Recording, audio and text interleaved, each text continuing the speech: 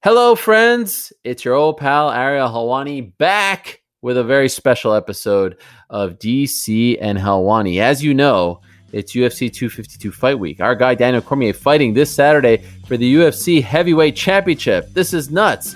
He'll join us, as always, but then later on, he'll tag in his old pal, Funky Ben Askren himself, and he'll join me to talk about the news and notes of this past week in mixed martial arts. So we got a lot to discuss with both men. Don't go anywhere, but I'm excited about 252 this weekend. You know how excited I am that the NBA is back as well. Did you see the performances this past weekend? Damian Lillard putting up 51, all the drama between him and the Clippers. How about the Toronto Raptors doing their thing? And how about Luka Doncic with those crazy triple-doubles?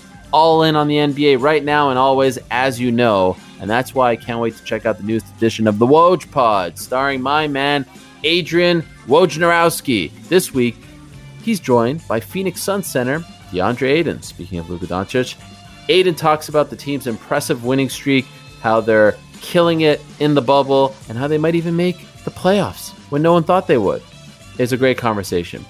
It's the Woj Pod. Download and subscribe wherever you get your podcasts. All right, time for today's program, and as always, listener discretion is advised. Ladies and gentlemen, welcome to Ariel Helwani's MMA Show.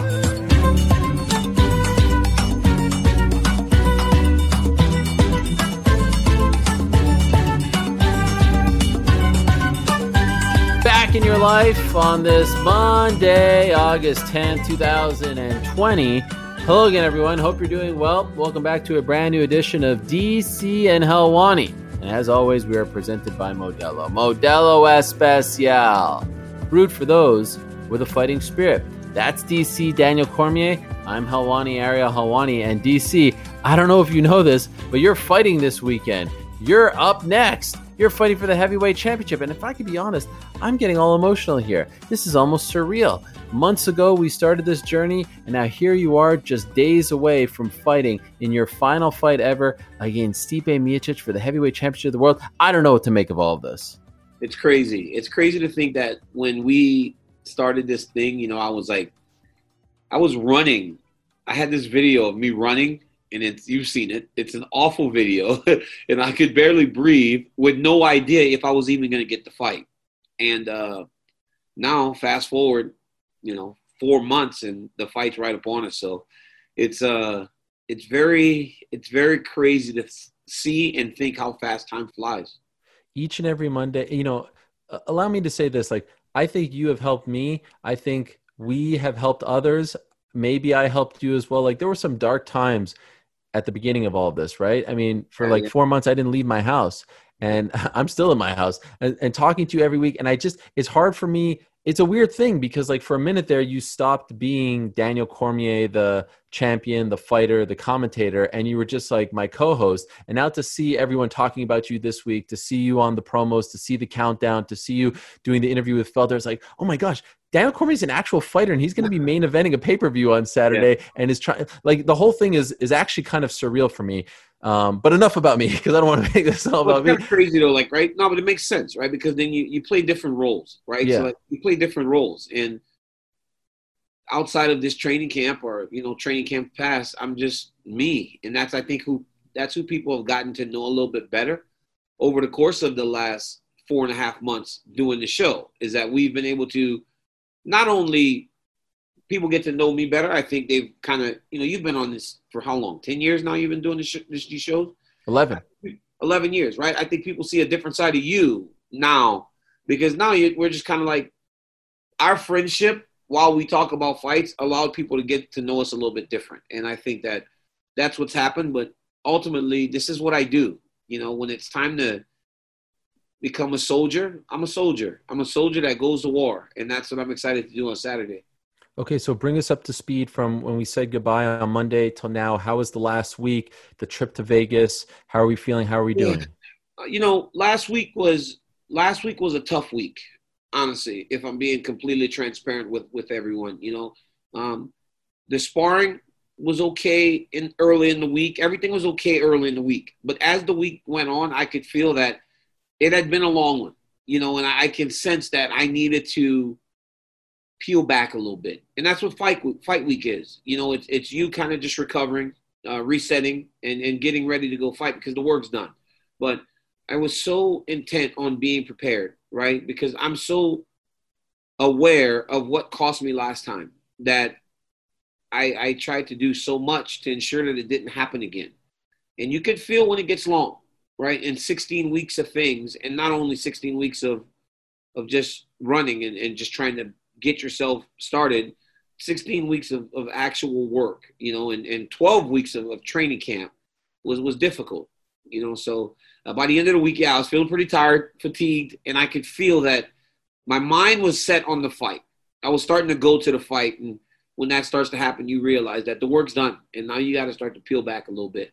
And I'm not a guy that peels back easily, so I had some fights with my coaches during the last week, but we got through it. It wasn't the best, but we got through it. Saw that photo of you, Luke, and Kane together again. It's been a while since we've seen you three. What was it like to have those two guys there with you for the final week? It was great, because we would always call ourselves the Three Kings of AKA. You remember that? We were the Three Kings of AKA because we all had belts. 2015, at one point in that year, all three of us were champions. And to see those guys that were so vital to my career be back in the room with me, training, making the sacrifices, and taking the risk, right, of getting out of the house to come and make sure that I had what I needed for training was great. And Kane's been here the whole time, right? Kane was there the whole camp. Luke came back up to San Jose for 2 weeks. It wasn't just 1 week. He was there for 2 weeks to check in and make sure everything I was doing was the right way and give me whatever work he could. And it was great, man. It was, as you start to round third, like you always said, you start to kind of closing on the end of a chapter. It's good to be surrounded by the people that were there at the very beginning. There was a picture that floated around the internet last week of me, Kane, Luke, and Khabib, and we were just children. And now, I said that to Kane and Luke. I was like, we look so old now, compared to those pictures from before. We all look just so different. Even Khabib, we all look so different, but we're all just kind of on our way. And for them to come back in, and it has been great. And then also, I get messages every day. I talk. I got one this morning, because of the time difference. Like, we were Three Kings. We're four now because Khabib is definitely one of the guys like that. But, it was great to have my brothers. It really was. Very special. And he's rocking that silver beard, huh? I love it. I think Kane looks great. Like, I think look at mine, man. Mine's going. It's all getting gray, but Kane started to get gray back 4 years ago. And now it's just, I think he's so comfortable with himself, and get in front of him, man. He's still as bad as he's ever been, and he can push you. But that's also part of the reason why last week was tough for me, because as you get through a training camp and you're at the end, I put the toughest guys in front of me that I can find, right? I don't want to just have guys in front of me that I can beat on and I can feel confident with, I want tough guys. I want Kane in front of me. I want like Corey Anderson in front of me. I want tough guys in front of me to really push me. And that also makes those weeks tough. What kind of things is Khabib sending you? Like this morning, like what is he sending you? Just a lot was like, a lot of it is how are you? How you doing? How you feeling, champ? Please do this. I watched the fight again, essentially doing the things that I do, when he's getting ready to fight, and just like, I watched it again, champ, and you can do this, you can do X, Y, Z. And then today, and some joking too, Khabib's a funny guy, man. Like he was watching the Countdown show this morning, and he was watching it. And we always talk about the food, like, cause he always tells me halal meat is the best meat. And I always go like, I'm not eating it because I don't know what it's just the way they kill the meat, I guess, or something. But right. I'm like, don't give me no halal meat. We all, Khabib and I have a great relationship. And he was like, brother, I took a picture of this meat that Ron is eating. And what is this, brother? It's not halal. How can this guy do this, brother? It's like, he's funny, man. He tried to keep me loose and also just checking on the fight. He's congratulations on the baby. Like, dude, he's a good dude, man. He's a really, really good dude. He just cares. You're watching a guy that when you got to AKA, they were at the top and you were just kind of beginning. And now you guys are all at the same level if you haven't exceeded that. But you're watching this guy that took an investment in you early go out and try to do something special on the way out. By the way, I'll admit it's been a minute since I watched the Countdown show, but I watched it last night. You did? You made the cut. Well, Yeah, we did. Well, you made the cut. It was a bit of a zoomed in cut, if you know what I'm saying. The day they were filming made the cut, but I got in, dog. It was close. It was close. I fought for you. You did. Now the reality is that's probably gonna be about as close as you'll get for a long time. Like, that is probably the closest you're gonna get for a while. But I fought for you. It didn't work though. Listen, after the fight, you go to the back. Unfortunately, not going to be there. It sucks. And I know you're torn up about this. It's a very sore subject. But when you do that post-fight interview with Rogan, you're going to give a shot. Like, will you do something? Will you do like a this? Will you do like a sign? Maybe you give a plug to the show. Like, what is the plan? What are we thinking? Honestly, man, I haven't even thought about that. Okay. Like I've been asked that, like about like what happens. Do you take your gloves off in the octagon? Do you do this, and the other? I said, I want to live in the moment. Like I want to live in this moment to prepare for this fight. I don't want to think about what's after. Like I don't want to, go into the after fight deals. Like I'm not gonna. I'm not doing that this time. Like I'm just living in this moment.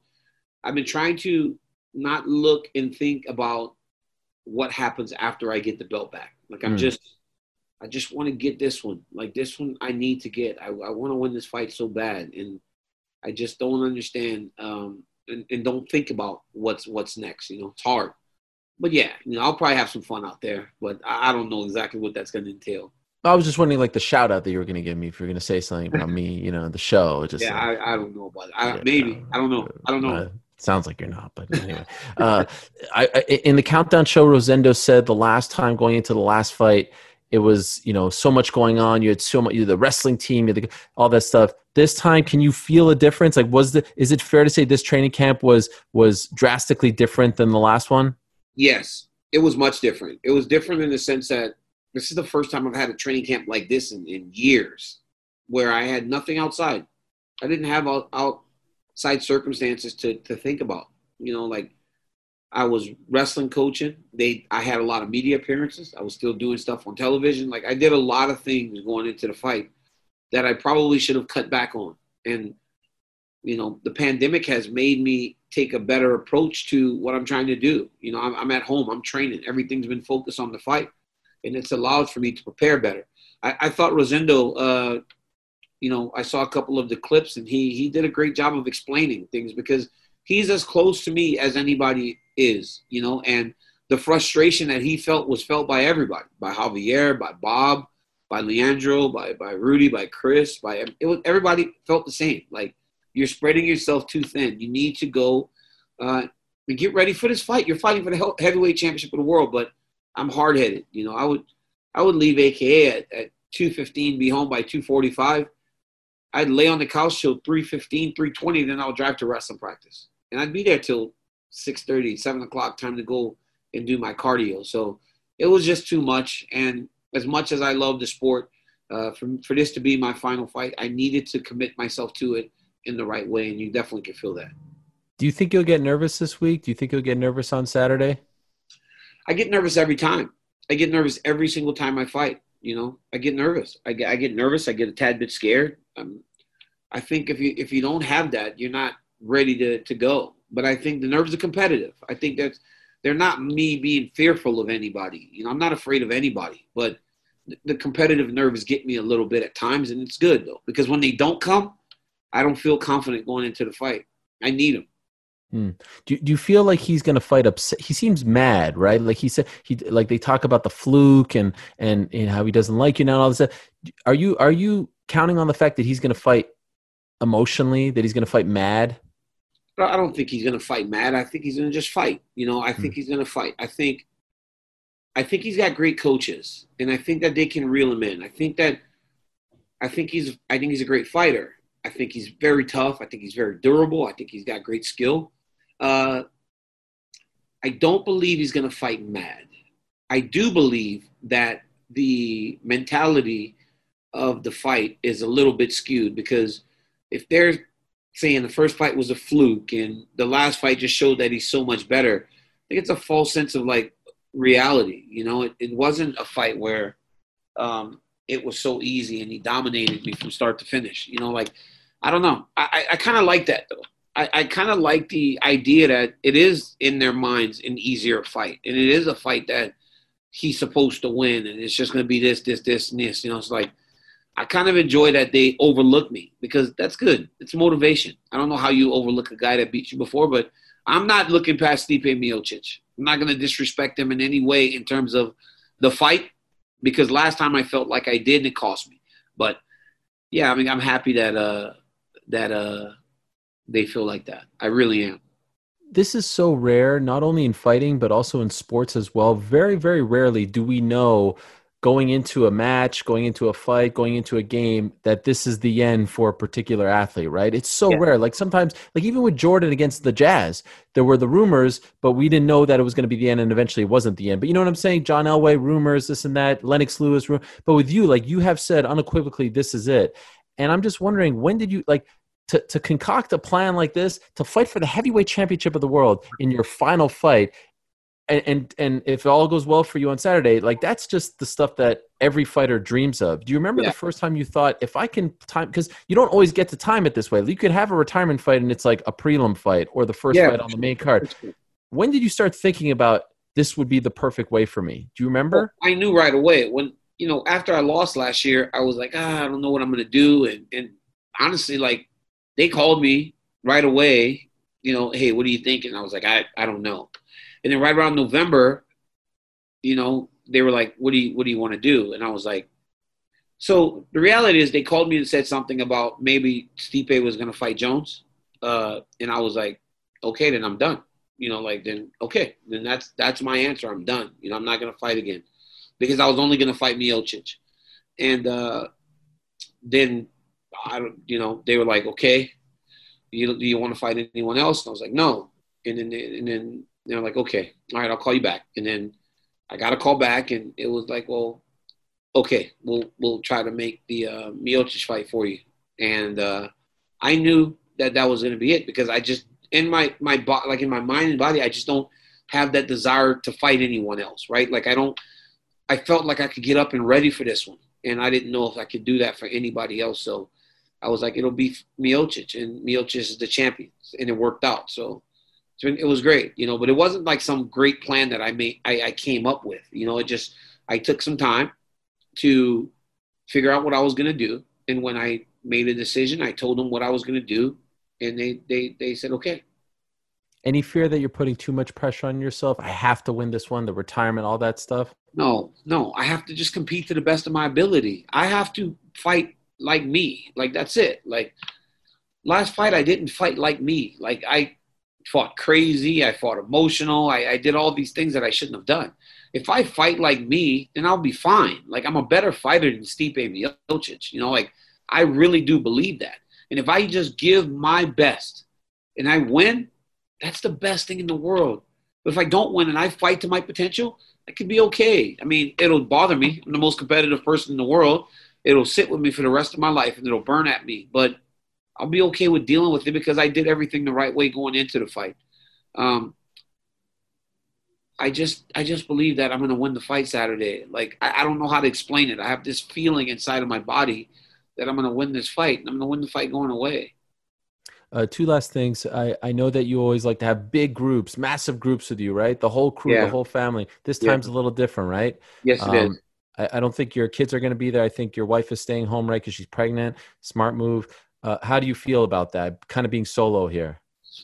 You know, I feel like, you know, it was hard saying bye to my children and my wife on Sunday. That's tough. I didn't like it. I didn't like it at all, but it's the reality of the situation, you know. But I'm surrounded by my army. You know, we're an army. We're going to go out and we're going to represent. Like, that's what we do. We're going to battle. I still got my guys. I got my friends. I got Bunch still. Sean Bunch never misses. I got Deron Wynn. I got Kyle Crutchmer, Nick Piccinini, Tiago, all my coaches. Every one of my coaches are still here.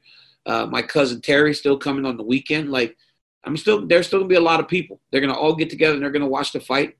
And then when I get done, we're all going to celebrate together. But, yeah, usually there's 60 people at these fights for me. But that's not the world we live in today, you know. So that's different. but it's okay. It's just, this is my mission. This is for me to go accomplish. That's what I'm going to do. I'm not saying this is better, but I remember when I first met you at the Apple store on the phone as you were preparing for your Strikeforce Challengers fight against Gary Frazier. You didn't have any of that, right? You were a guy sleeping on the floor at Bob Cook's house. So in a weird way, it's almost symbolic how it's come full circle. You're alone now again, right? Yeah. And, I'm not alone all week, but in that octagon, it's me and my coaches. And I would not want to be surrounded by 4 better guys. Ro, Bob, Hav, and Leandro. Those are my guys. Bob and Hav have been there from day one, and it's exciting. In regards to the fight, like I was telling you earlier, I respect Stipe and those guys, but, the fight was a good fight, but you got to remember, I won the vast majority of that fight, and he made an adjustment, Ariel. He made an adjustment that won him the fight, but the reality is you only get to make that adjustment one time. You only get to do that once. You don't get to that going to the body like that is not going to be available because you have to go fix that as a competitor. And that's what I did. So that adjustment was great, but you only get to do that once. You don't get to go in and get beat up for 15 minutes again and then make that same adjustment. That happens one time. And that won't be available because you go fix that. And that's what I've done. And when trying to fix that, I've seen some obvious opportunities for me also. How much you expect to weigh Friday? I'm hoping to be like 240. I want to be a little bit heavier than last time, 240, 242, somewhere in that range. I'd like to be about that. I don't care what he weighs. I don't care if he's small. I just feel like I fight my best when I'm around there. I just feel like I was able to get stronger during the training camp, be able to do some things that I hadn't done before because, I wasn't 100% ready to fight. Last thing, people have been on this journey with you from the beginning in this particular camp, doing the show every week. Fans have kind of watched the evolution when you were, a little bigger. A little, anything you want to say to the people who have been there from the beginning, from the journey, from the start, the whole thing? When I think about this whole thing, I came here as a wrestler who didn't get to compete in the Olympics because he didn't cut his weight right. So there wasn't much value in Daniel Cormier's name coming from wrestling mixed martial arts. But when I came to this sport, this whole new world, people embraced me, as the portly guy that could fight and would just give it his all. And I appreciated every bit of that. To my managers, Bob and Dwayne, to my coaches, Javier, Rosendo, Leandro, Rudy, Chris, the old guys, Weedsy, rest in peace, Dave Camarillo, Javi, rest in peace. Like all the guys, Teddy, that is now a cut man for the UFC, all the guys that have taken an interest in my career. I appreciate you guys and I love you. To my teammates, you guys have given me every bit of yourselves. Kane and Luke, you stand out above anyone else because we did this thing together and we went to the moon. All 3 of us got to stand at the pinnacle of our sport. And I love you guys for taking me on the journey with you. Everybody else in my gym, thank you guys for loving and caring for me the way that you did. Joanna, I want to thank Joanna because she worked so hard in the gym. I want to thank Cassandra for all the times that she's put up with me. Heidi Siebert, who used to work in that role before. My family, who have been so supportive.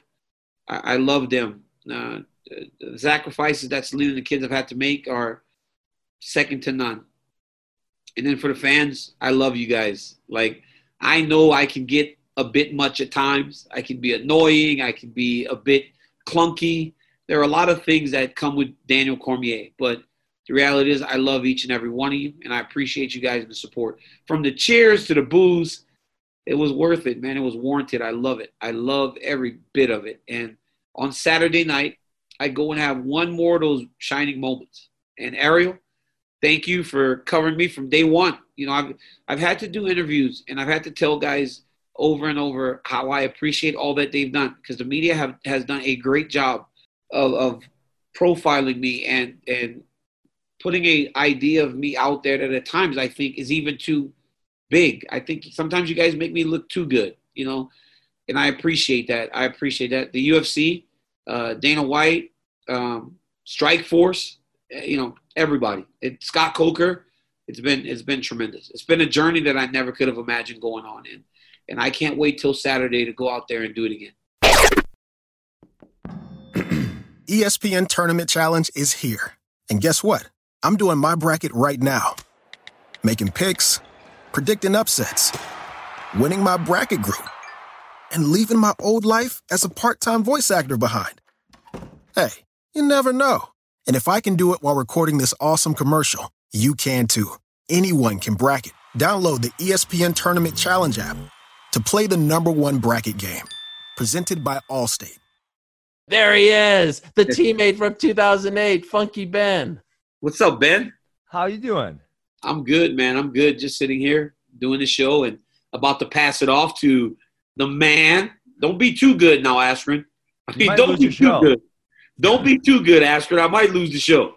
Hey, I was thinking back, Daniel, I don't think I've ever given you advice in my life. And, as I thought back through your MMA career and my MMA career, I remember there was a one time in 2009, I don't think you had a fight. I don't think I'd fought for Bellator. And, I stopped down to San Jose. And we're in the gym, and you said, hey, Ben, listen, there's this fat guy. I'm going to let you go with him. So, I beat this dude up for a round. So usually I beat him up. And then I was going with John Fitch, who at the time was very good. And, I was standing up there striking. And I remember you standing there, hey, Ben, dumbass, why aren't you taking him down? And I thought the point was to, work on my striking. And you said, nah, just take him down, Ben. You're good at that. So I just want to remind you, you are world-class. You are a United States World Team member 6 years straight. You can take this man down anytime you want Saturday night, just in case you forgot. Ben, I appreciate it, man. Listen, trust me, Ben, Big Ben, I do intend to go take him down much more because I'm just going to – the longer I can extend the wrestling sequences, the better off I'll be for it, right? If it's one shot, one sprawl, sure, he can defend that. But if it's a shot, a re-attack, if I'm putting him in scrambles, I will always win that over Stipe Miocic. So I intend on putting him in all those positions this weekend. You're the man, Ben. My man. Ariel, thank you guys. Ben, enjoy the show. Have fun. The guys are great. Sean, Troy, Jake, I'll see you guys next week or in a couple weeks. We'll figure it out. But I'll talk to you guys later. Because guess what? The champ makes the rules. The champ makes the rules, baby. And after Saturday, I'm the champ. I'll see you guys later. Bye. See you, DC. Good luck to you. There he is, Daniel Cormier, who is fighting on Saturday. So now Ben Askren gets tagged in to help us out here. Ben, thank you for doing this. You're in trouble, Errol. You've been coming at me on Twitter for a few weeks here. I get you face to face finally. Oh yeah, yeah. Well, the good news is they asked me for my top 5 choices. None of those people were available, so luckily you were available to fill in for Daniel. So I appreciate the time. Let's get into this past Saturday. You were tweeting a lot about Derek Lewis. Yeah.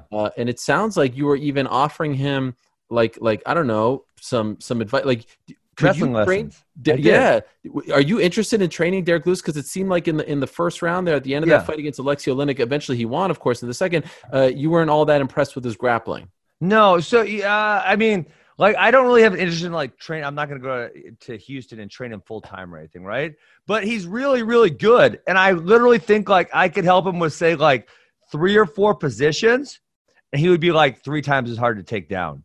And listen, if they can't take him down at heavyweight, he's a problem for most people in that division. Do you think that if he fights, say, a Curtis Blades, who afterwards he said he was somewhat interested in Blades, been asking to fight him, who is very good on the ground, this iteration of Derek Lewis can stand with him? Can not stand as in stand and trade, can hang with him? Or do you think he has a long way to go and he can hang with a guy like Curtis Blades? Yeah, I mean, Curtis Blades is very proficient with the takedowns, obviously, right? So he would need to definitely shore up some holes in the game that he gives up. For example, the head outside where the guys dump him. That happened a couple times against Oleinik. It was off the half guard sweep. Daniel used it against Derek Lewis when he fought him at MSG. So, just a few positions like that. I don't think he's already a really good athlete. He obviously knows how to fight. It wouldn't be that hard to just shore up a couple positions, and all of a sudden he's way harder to take down.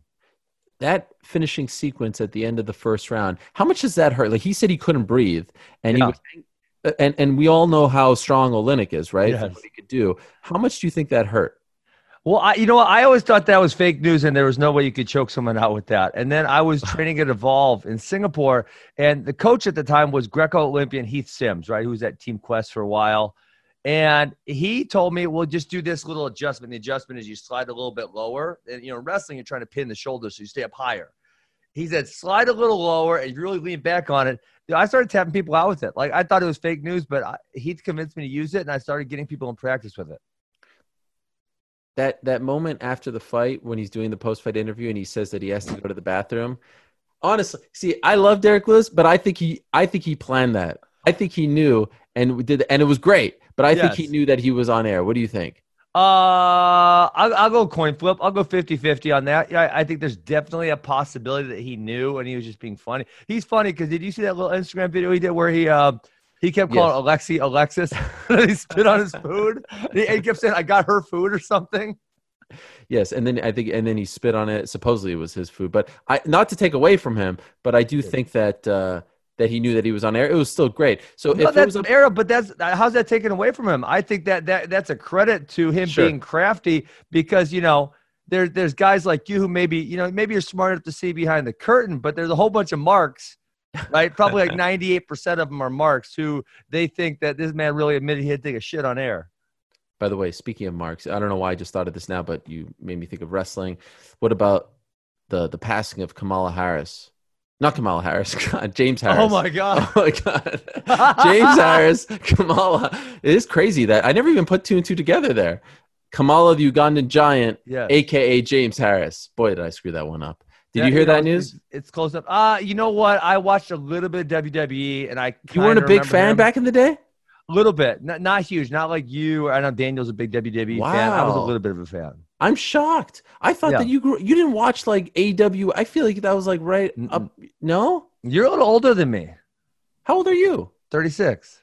I'm 38. Not that much. Yeah, older. A couple of years. But you didn't watch like Hulk Hogan in the 80s? You didn't watch? I watched a little bit. Like I was like, if it was on TV, I'd watch it, but I wasn't like going to events or I wasn't following all the stuff. And, maybe if one of my friends got like, a SummerSlam or something, I'd go watch it. But no, not hardcore. Oh my gosh, I'm blown away. Just because you get the promotion side of things. Yeah. I'm shocked by that. Later in life, did you watch it? Yeah. Well, so I actually became, I wouldn't say I watched it, but I became more of a fan of like, you talk about it. Chael talks about it.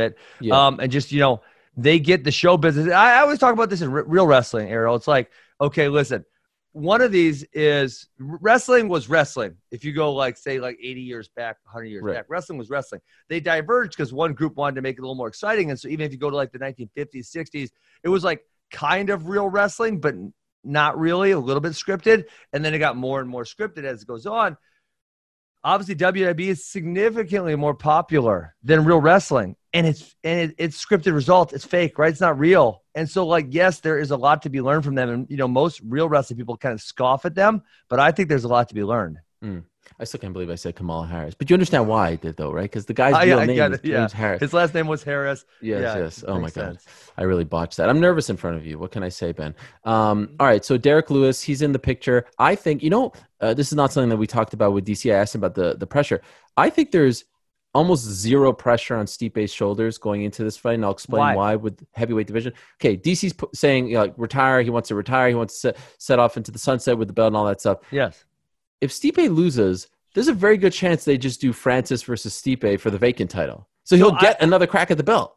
I was thinking here's how I think the matchups go. Because I was thinking about this. I don't think they'd throw Stipe back in there when he lost. Because he's been kind of difficult to deal with. And you know how the UFC likes to deal with people who are difficult to deal with, right? Yeah. So here's what I think they do. You ready for my stupid idea? Okay. If DC wins and says I'm out, which I think that's probably my likelihood of happening. I think they go Derek Lewis and Ngannou, although the first fight was bad, and Curtis Blades, Miocic. That's what I think they do. I would even be open to it being like a Grand Prix where the winner faces the winner for the title. But I think, they want Ngannou. They'd probably prefer him to have the belt. So they put him with the guy he's most likely to beat.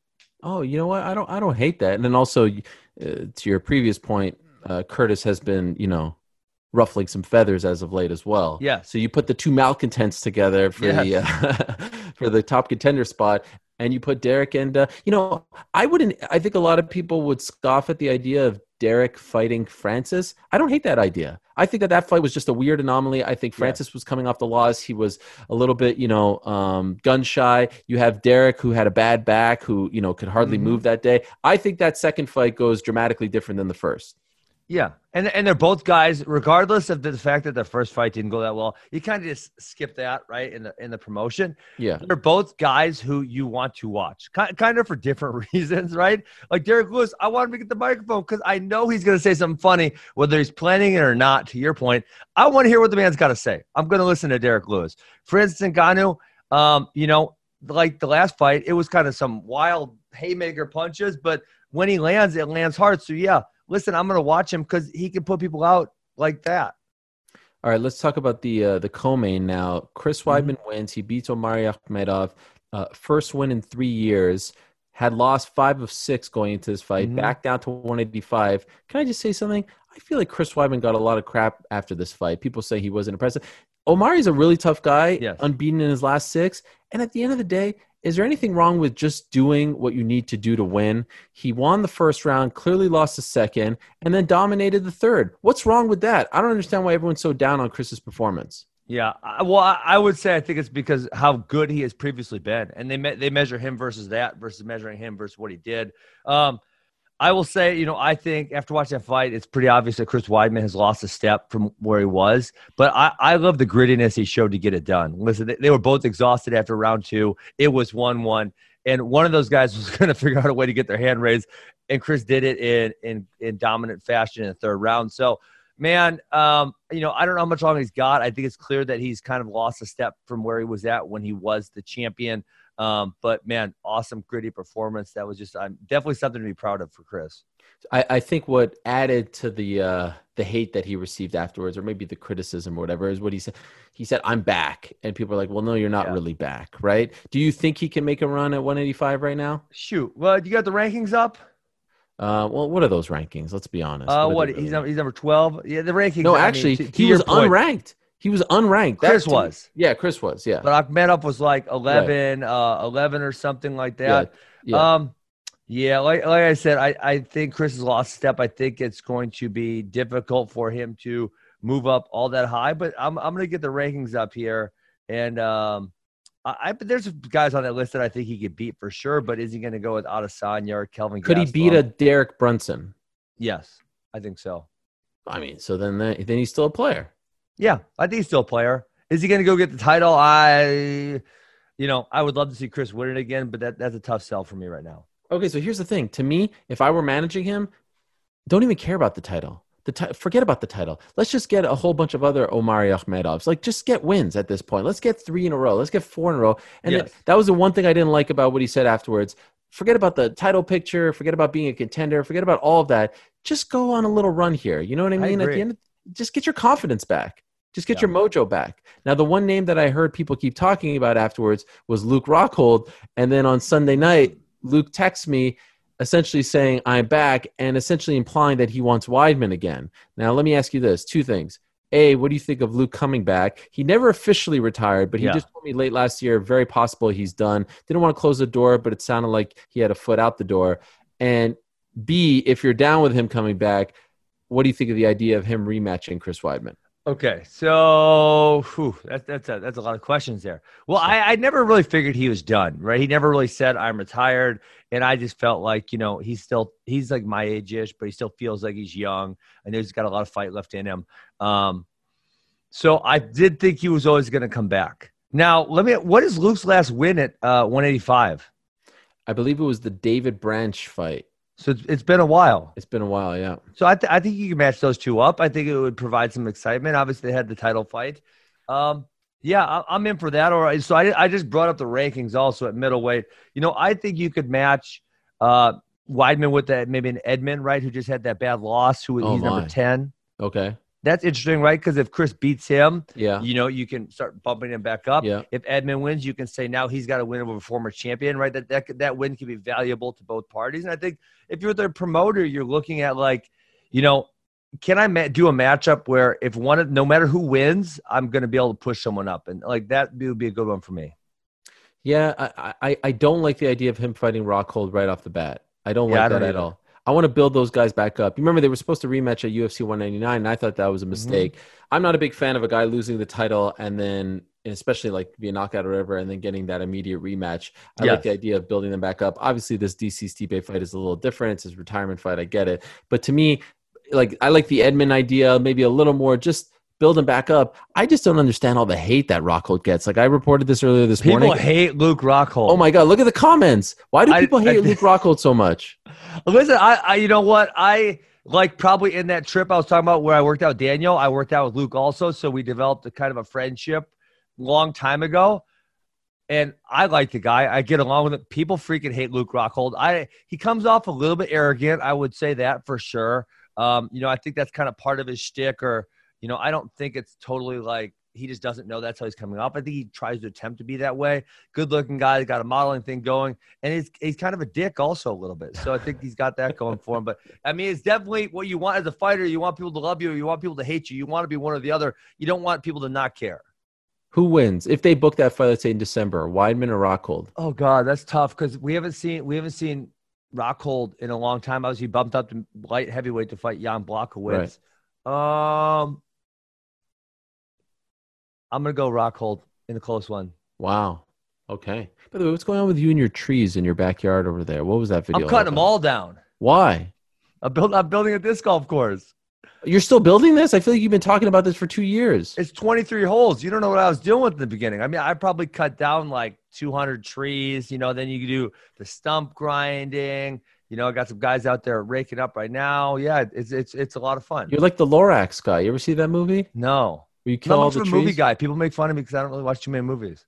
Neither am I. But the guy who kills all the trees. Like you're like, why do you want to get rid of all these trees? Well, I mostly leave the good ones. So here's if you want to know about my process, here's what I do. Okay. I kind of look at how the land laid out, and then I say, okay, this is a really good tree. This is a good one. So I'm not gonna cut the big ass trees down. I'm only gonna cut the rinky dink ones. So I kind of like have the fairway going here, and then maybe if I need to cut out like one big tree, I'll do it. But I try to leave the nice big ones up. Why 23 holes? You know what? That's just how it turned out. And I thought I'm not going to be boxed in by the fact that you should have 18 holes, right? That's a typical round of golf or disc golf. Yeah. I started laying it out and I'm like, there should be one more here. There should be one more there. I'm not going to be boxed in by society's norms of 18 holes. No, I respect that. Now, like how often will you actually use this? Well, I've probably been playing like 2 to 3 rounds a week, but oh wow, a lot of it's a lot of it's because I've been building, right? So in my spare time, I go build it right now. So I do that too. And then secondly, I have, I only have 3 young kids. So I actually set up a kids course within the course, and they play that with me so that, we can get out as a family. Who do you play with when you're doing the actual course? There's some friends that disc golf. Wow. Yeah. I couldn't have you would, if I had you come over, we'd play the kids course. Yeah. I mean, wow. Hey, you want to come over and play some disc golf with me? I can't imagine. You're just salty because you haven't left your apartment in 6 months. Apartment? What do you think I am? I live in a house, Ben. I'm a grown man over here. Apartment. I thought you live in New York City. Don't they all have apartments there? So much you have to. It'd be nice if you got to know me a little more, okay? ESPN Tournament Challenge is here. And guess what? I'm doing my bracket right now. Making picks, predicting upsets, winning my bracket group, and leaving my old life as a part-time voice actor behind. Hey, you never know. And if I can do it while recording this awesome commercial, you can too. Anyone can bracket. Download the ESPN Tournament Challenge app to play the #1 bracket game. Presented by Capital One. Ben, we got to talk about a topic that you know a hell of a lot about. Let's do it. Bellator MMA. Yeah, I watched on Friday night. Okay, before we get to Friday night, let's talk about the big news. Corey Anderson, who was not a free agent, as I take my glasses off, who was not a free agent. Is that a dig? No, this wasn't a dig. I remember that's how I retweeted you. I said I didn't know he's a free agent because I misread your post. Like No, but it's okay. Yes, I did see that. I was going to reply to you and correct you, but I felt bad, dude. I told you I was doing a show. That's what you get for like Bogart and I'm down here. And you kept the door open too. It's not dude, me. Get the keys and get out of here. Who is this? Is that your son? Freaking kids, right? I told you I'm doing a podcast. Like, leave me alone. That's your son? Yeah. Wait, how old is your oldest son? I got 4 kids. Oh, but you just said you had 3. Okay, well, how old's the oldest? Oh, he's 20. You have a 20-year-old son? Yeah. I thought that was Chase Hooper. No, that was my kid. You're joking, right? No. I mean, I don't talk about it a lot, but yeah, I had a kid when I was in high school. You're kidding. No, I mean, I don't talk about it because he's obviously out of the house right now. So, he's off at college, but he's home. Yeah. You had a kid when you were in high school. How old were you? 16. Is this awkward right now? No, it's fine. I mean, he just walked into our show, so I kind of feel like it's fair game. Yeah, I mean, dude? Listen, Errol, you got kids too. Sometimes they don't freaking listen. They're annoying, right? But not when they're 20. Listen, he's home from college. He's a pain in the butt. And, he just walked in on the show. I guess I did leave the door open accidentally. I didn't lock it. Is he a wrestler? He wrestled a little bit. What does he do? He's in college. Well, like, what does he want to do? I think he wants to be an engineer.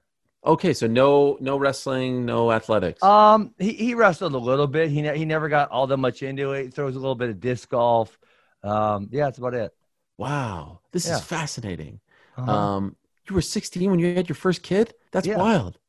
Oh my gosh. Yeah. And oh my God, I have so many questions. And so you have 4 kids. This Yes. is okay. Are you guys tight? I mean, you have a good relationship? Yeah, it's good. Uh-huh. I mean, obviously he doesn't live here anymore. Sure. Where does he go to school? University of Madison. Oh my gosh, Yeah, this is right down the road. amazing. Is this the first time you've ever talked about this publicly? Yeah. Why? Why have you kept it under wraps? It just never came up. What do you mean? You just casually mentioned before you had 3 young kids. Well, yeah, we were talking about the kids course, so I thought that was relevant to the kids course. I guess. Did he ever go to any of your fights? What? Did he ever go to any of your fights? No, I didn't really take any of my kids to any of my fights. I don't know. It was just like my wife and I want to go. I always feel like I want to keep my kids away from fighting. Fighting's a dirty business, man. It is. Yeah. No, Yeah. I know. Okay. Wow. Right? I know. Trust me. No one knows better than me. Wow. 16 years old.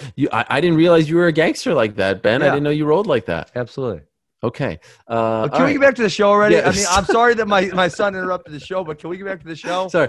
Corey Anderson asked to be Yes. released and signed with Bellator like 12 hours later. What do you make of this move? Well, there had to be something going on behind the scenes, obviously, right? You're not going to ask to be released and have somewhere else to go in 12 hours. Sure. Are you surprised the UFC released him? Totally surprised. Yeah. Coming off a loss? Think about the Errol.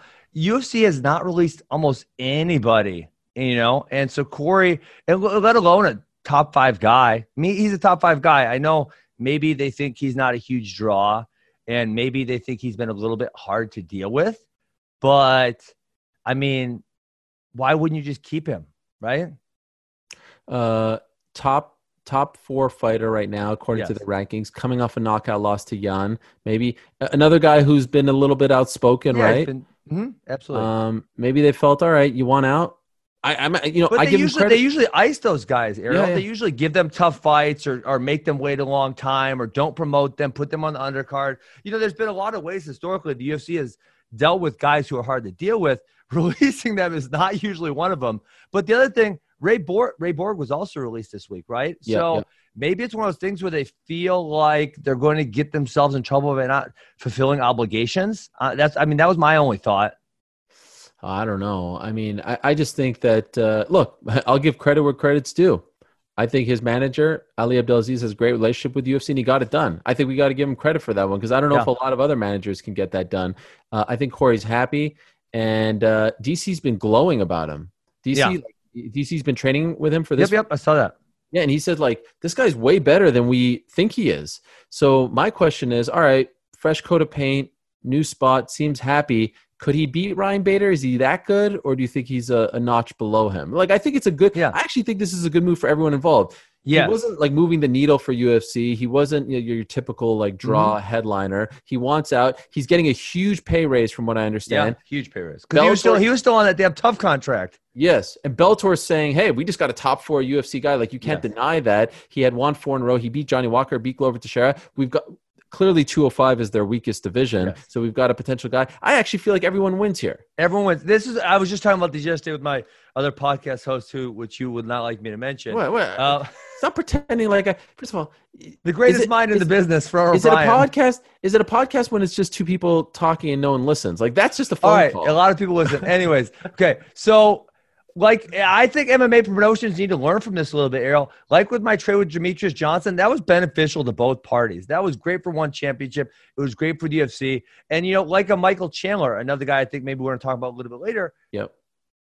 who else is he going to fight in Bellator? He's fought them all. There's no one else that's really that exciting. Now you throw him in the UFC, you throw him in one championship. Now there's some other exciting fights for him. But you know what? I always feel like when people stick around one promotion and they've generally fought almost everybody, trading them. Like, I think I would love it if the MMA promotions did more trades. I thought that was really cool. I think the fans would love it. Like, let me think. Who would be someone really good that you'd love to see in Bellator? Like Dustin Poirier or someone at 170, right? Can they go Colby, right?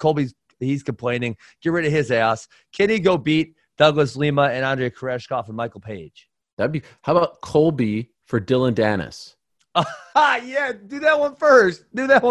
Wouldn't that be fun? Are you going to fight Dylan Dennis? Is this happening? Dude, I'm literally getting – okay, so first of all, this idiot. I'm under contract with UFC. He's under contract with Bellator. I'm getting a new hip in 22 days from now. Okay. I'm literally going under the knife. So I'll be out for a year. And I'm officially retired. I don't really have any plans of coming back. So no, I think it's highly unlikely. This jabroni just needs to fight someone with a winning record. I mean, he's literally never fought anyone with a winning record. He's like this dope AJ Argazum or whatever his damn name is, who can't beat anyone who's halfway average. Ben, can I be honest with you right now? Yes. I think you with the bad hip schools Dylan Dennis. Well, probably. I mean, I'm like disabled right now. That's how bad really? it is. But yes, I think I school him. He's terrible. He's literally never beaten anyone with a winning record. Like, do you appreciate the shtick though?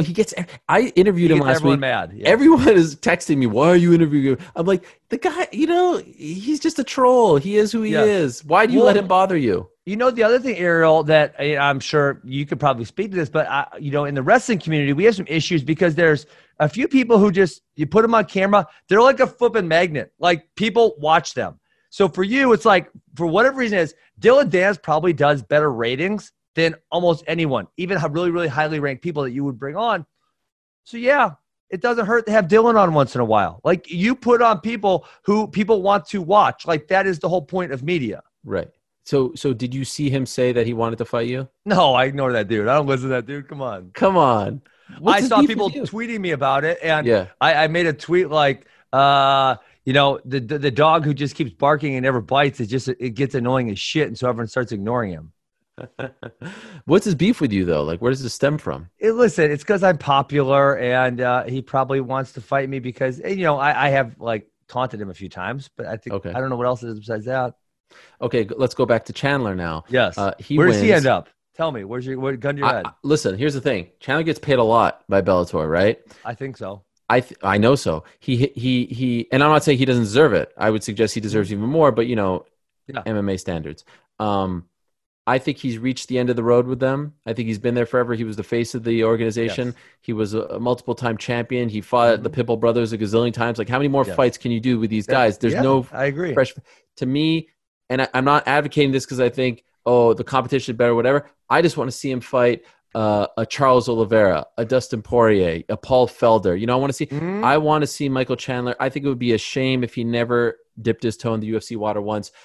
They tried to talk, from what I understand beforehand. Yeah. They couldn't come to terms, so he's going to test free agency. I would advocate for him to leave. Yeah, I would agree. I mean, the one fight and one championships that I think is interesting would be Eddie Alvarez. They could do the trilogy. Both their first fights were really outstanding. And Michaels came to a point in his life, and actually I was texting with him yesterday, but we didn't have this conversation. But if he asked me, we would. Where he's coming to the point that he has to decide what he wants to do in life. The UFC, he's going to go try to be the best in the world, right? And he probably could do that. Or he could, he's 34, he could go make some more money and probably have a little longer lifespan with one championship. And figure out what you want to do and then go there. So the thing is, with one championship, they'll probably overpay, although they haven't been as active these days. If the UFC can get him what he was making in Bellator or even a little more, and let's be honest, winning his last Bellator fight gives him a lot of leverage and momentum, right? There's like a gazillion options. Okay, fine, the one Eddie fight out there, great. And then what? Like, what else is there, right? There's so many interesting fights for him, and I still feel like he could be a player, right? Do you think that he could he hang? I know this might be an awkward question to ask you. You're friends and teammates with him, Missouri, all that stuff. But can he hang with the Khabibs, Gaethjes, Fergusons, Conor McGregor? Can he hang with those guys? Yeah, I would say I don't know that's a guarantee, but I would say, there's a strong possibility of that. I mean, so, one thing he's shown He hits really hard, right? He puts people down. That always bodes well. Number two, he's a pretty good wrestler. He doesn't get taken down very well or very often. He doesn't get control on the ground. He gets takedowns when he wants. And when you put those things together, yeah, that bodes really well. I would say the one maybe weakness that Michael has shown is he is a little too vulnerable to getting hit sometimes. And, but I think he's been working on his defense a lot with his new gym that he's been at. So, I think he can go with anyone. And I think that'll be really interesting to see. Okay, ultimately, where do you think he goes? Does he stay? Does he go to UFC? Does he go to UFC. One? That's you my think guess. so? Yeah, for you sure. Think they are interested in him? Yeah, I guess it would just come down to, I would bet, like you're saying with the pay, that they're going to try to drive a harder bargain. I would think the UFC is, I guess I don't know for sure what their financial standing is, but obviously with the pandemic and them having to cancel shows for 2.5 months, I would think they're a little tighter on the budget strings than they have been historically. So I think they'll probably try to drive a hard bargain. And is he going to maybe sign for a little less than he can get somewhere else? Is this the type of situation where you put in a call to Dana and say, hey, man, this is a good guy. You should sign him? I don't talk to Dana. You wouldn't put in a good word? I talked to Hunter. I would maybe text Hunter. I'd actually probably just wait till someone wants my opinion. If they want my opinion, I will tell you how I feel about it. Go out of your way. Be a little proactive. If Michael asked me, say, hey, could you be proactive and could you talk to Chatri or talk to Hunter? I would do that for sure. Who's the better at this particular sport? Who's better at this particular sport? You at disc golf or Jorge Masvidal at cornhole? I didn't watch him at cornhole. Come on. I thought this was just some gimmick where, they want someone with a large Twitter following or something to go do their sport. So it got some interest. You didn't watch any of it? No clips, no nothing? Nothing. So is he actually good at cornhole? No, he's not. He got what? Oh, well then, yeah. I was freaking second amateur nationals. Come on, bro. Have you ever cornholed? I mean, probably like 10 times. Sure. You think you could beat him at that? Most likely. If he's bad. What's that? If he's bad at it, I don't see why not. Is this something you'd be interested in pursuing? A cornhole career? No. No, you versus Masvidal, the rematch. I mean, if someone paid me, I'll have him play cornhole with them. I don't give a damn. Yeah, it's cornhole. All right. I'm just curious. I was trying to set up a scenario where you get revenge. What is it? Goes to the American Cornhole League or something? ACL? I think that would be big business. You know what game I love, Ariel? I love Frisbee games. So I'm going to give you 2 games I love. There's Can Jam. You know what Can Jam is? You ever hear of that? No. It's like a barrel and there's a slot, right? And so you throw it's you and a partner. So you throw it. If you make it in the top, you get some points. If you make it in the slot, you win. If you throw it and then your partner hits it in there, you get a little less points. I can't remember what the exact number is. That game, I would Masvidal, I'd shut him out in that one. Wow. What is it? Ganji? Can Jam. Can Jam. Okay. Yeah, like so you're issuing the challenge right now. Masvidal, Askren 2, and Can Jam. And then the other ones where they set the beer bottle on top of the steak and you got to hit it with a Frisbee. That's a good one too. What's that called? I don't remember the name. Okay. Sounds great. What's your favorite game? I mean, I like the fight sports, No, like to go do, fight people. Basketball. I love playing basketball. You do? Yeah, that's my thing. Okay. I don't know if you know this. Do you get to get out anymore? Because I know you love covering it. Do you get to play anymore, or are you stuck in your house? No, I go out and about. Come on. Don't believe everything you read in the press. Now, let me ask you about Tyron Woodley versus Colby Covington. It looks like this is going to happen in September. Looks like it. It's awesome. How do you feel about it? Too late? Good. Is it 2 years too late? I mean, yeah, it would have been more ideal, but everyone loves a good feud, right? Those don't age. There's some feuds, Daryl. You could say the dudes are 50 years old and you'd still watch them fight because they hate each other. Right. I mean, so I don't think that ages. They hate each other. Colby's a scumbag. Everyone wants to see Colby get punched in the face. Hopefully Tyron does it really hard. Do you feel like Tyron is taking this fight too soon? After what happened in late No, late actually, I think, my advice to Tyron is that, he's been a little too calculated. Just say F it. Right? I mean, it's like someone showed up at your house and wanted to fight you, and they were threatening your family. You go fight them. You wouldn't think about training or anything else. You just go fight the person, right? Not think too much about it. I think that's what he is doing, and that's good. That's interesting. A little too, just let the good times roll. Yes. Ease up a little bit. Absolutely. You think he wins? Yeah. I mean, I love asking you if you think your friends are going to win. They've trained together for sure. Tyron and that was kind of one of the gripes is Tyron used to pay Colby to be a training partner. You know this, right?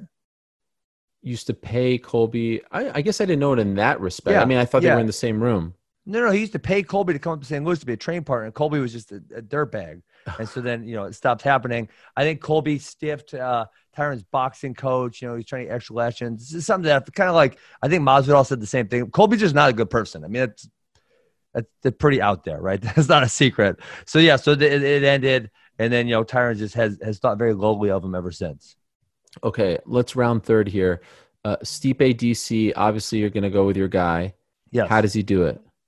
I think he goes to, he's obviously winning the early fight. I think if he just mixes, like I said, if he mixes in a few takedowns, he doesn't have to just wrestle him, right? But to go along with the striking, he mixes in a couple of takedowns. I think that's how he gets it done. I think if he gets on top, he's going to pound him when he's on top, right? I mean, Stipe is not great off of his back, and DC is very, very dominant on top.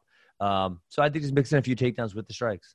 Just get the W, right? At this Yes. point, like, who cares? Go out on top. I mean, honestly, there's obviously the John Jones asterisk next to his name, but you can make a very convincing argument if he wins this fight that he's the GOAT.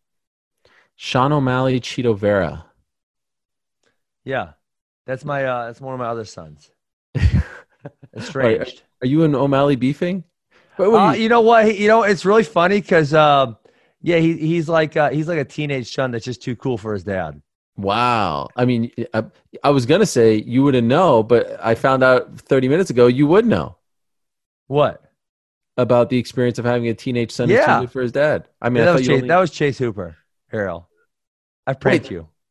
This whole time? Get out of here. Was that really? Yeah. You're joking. I'm not joking. That was really Chase Hooper? Yes. No way. Yeah. Okay. When I done with the show, we'll bring him back. Are you serious? I'm in my. I don't know where he went. Yeah, I'm in my basement. What is he doing in your house? We wanted to film some funny. We're doing some funny little clips, and we said no social media. I'm gonna prank Ariel on Monday, so we're not gonna do any social media until after I prank Ariel. That was Chase Hooper? Yes. We spent like 10 minutes on that whole bit. I know. I can't believe you fell for it. He had a UFC shirt on. I know. I thought you gave it to him. I thought it was like a son. You had a son when you were 16. Are you serious? That was really Chase. I have horrible. I'm going to the eye doctor tomorrow because I think my eyes are totally messed up. That was Chase Hooper? Yes. We rewind the tape. So wait, you and Chase Hooper actually got together? Yeah. Even though he like kind of clapped back at you? Oh yeah. I mean, dude, I'm taking things seriously. How did this happen? Well, so Luis Pena wanted to come too, and then he was just so flaky. He was telling me he's got tattoo problems and girl problems, and I was gonna do a whole funky family skit, a few skits, right? The internet likes funny stuff. So is he training with you? He's done a couple workouts. He's only here for like two and a half days. Got in on Saturday. He leaves today. Where's he staying? At my house. What? I got a nice guest suite in the basement. I mean, it's like he's got his own space, bathroom, bedroom, everything. You cornering Chase Hooper or guiding Chase Hooper to the next. This is a match made in heaven. This is a promotion's dream. Well, I don't know. I mean, he did a workout with my club, and I coached him one other time. So, yeah, I mean, it's I'm not coaching him full time, but it's giving him a few workouts. Is this true, or are you just trying to you don't want the story of you having a kid at 16 to get out? No, I mean, I'm going to post a picture. I did not have a kid at 16. I was not partaking in those activities yet at 16, Ariel. I have to admit, I didn't think you were that kind, but I was like, I don't want to cast any aspersions. You got me. Well done. Well done. That was a job well done. You know what? My daughter, my 7-year-old, is actually really into pranks, and I kind of told her I was going to prank you today, and she was so pumped. So she'll be so excited that I got it. Okay. Wow. I'm like, I don't even know what to say. I can't believe we spent 10 minutes on that. Great job. Way to stick to the prank there. All right. Well, UFC 252. I don't even know where I was. Oh wait, is O'Malley going to win? O'Malley, my other son. So listen, Ariel, it's so funny because is he coming too? Funny because he doesn't want to be a part of it, right? So I act like he's the rebellious teenage son, and it's really funny because I asked him to come film some skits also, and he just wouldn't respond. So it's so funny. That is Yes. amazing. I like that. He is the rebellious teenage son. He's got the Absolutely. tattoos, he's got the hair, all that Yep. crazy stuff. What about JDS, Jairzinho Rosenstrike? You know what? I'm like moderately excited about that. You know what? I think they're bringing up. Let's talk about Sean O'Malley though. I think they're bringing him up really well. It's something that we don't usually see, right? The UFC bringing people along, I'd say relatively slowly, right? They didn't give him a couple big jumps. He's like what 13-0 now or something. Mhm. And they're building a huge following behind him. And I think it's fantastic what they're doing. And I think, you know, if he wins like 2 more fights, you know, he's kind of already a star a little bit. If he wins like 2 more fights, I think he's going to be kind of a huge star. I know you're excited about Merab Devalishvili. Yeah. Wait, Are you not? that? He's like a beast on the ground. He's the guy from Serra Longo. oh, I don't know him really. Good job. But we got Iwan Kuchilaba, DC's nemesis. I hope he sees him later on this week. I don't know if you know this, but DC and Iwan, they kind of have like a rival. What is he? Is he a fighter or what is he? Who, Iwan? Yeah. Oh, gosh. What is he? What a mess. Yes, he's he a a movie fighter. star? He's fighting Magomed Ankalaev. I want to play a game with you next time where I name you names of people and you tell me if they're an actual UFC fighter or someone that I made Well, up. I know you cover basketball too, so I figured maybe you were talking about that. By the way, I'm doing a radio show this Saturday from 1 to 4 p.m. Eastern time on ESPN Radio Coast to Coast. I haven't asked you yet, but thank you for joining me on the show. All I right. think we'll talk a little more about that, and perhaps we'll hear more from Mr. Funky Ben next week on the program as well as we discuss what happened Saturday night between Daniel Cormier and Stipe Miocic and all the other fighters competing this Saturday at UFC 252. Ben, thank you for joining me. Thank you That was for fun. tagging in. Thank you for filling in, and thank you for getting me there. You and Chase. I still feel like he's around, and I think it's weird that he's not coming back, and it's leading me to believe that this is all. No, I'm the literally prank is thinking- actually I that mean, your son. he must be upstairs because if he was What's he in doing? the other Playing room, video? he would have heard me. So Okay. My camera guy is here too, so my camera guy got it also on video. So they're probably upstairs or something. Okay, well done to both of you.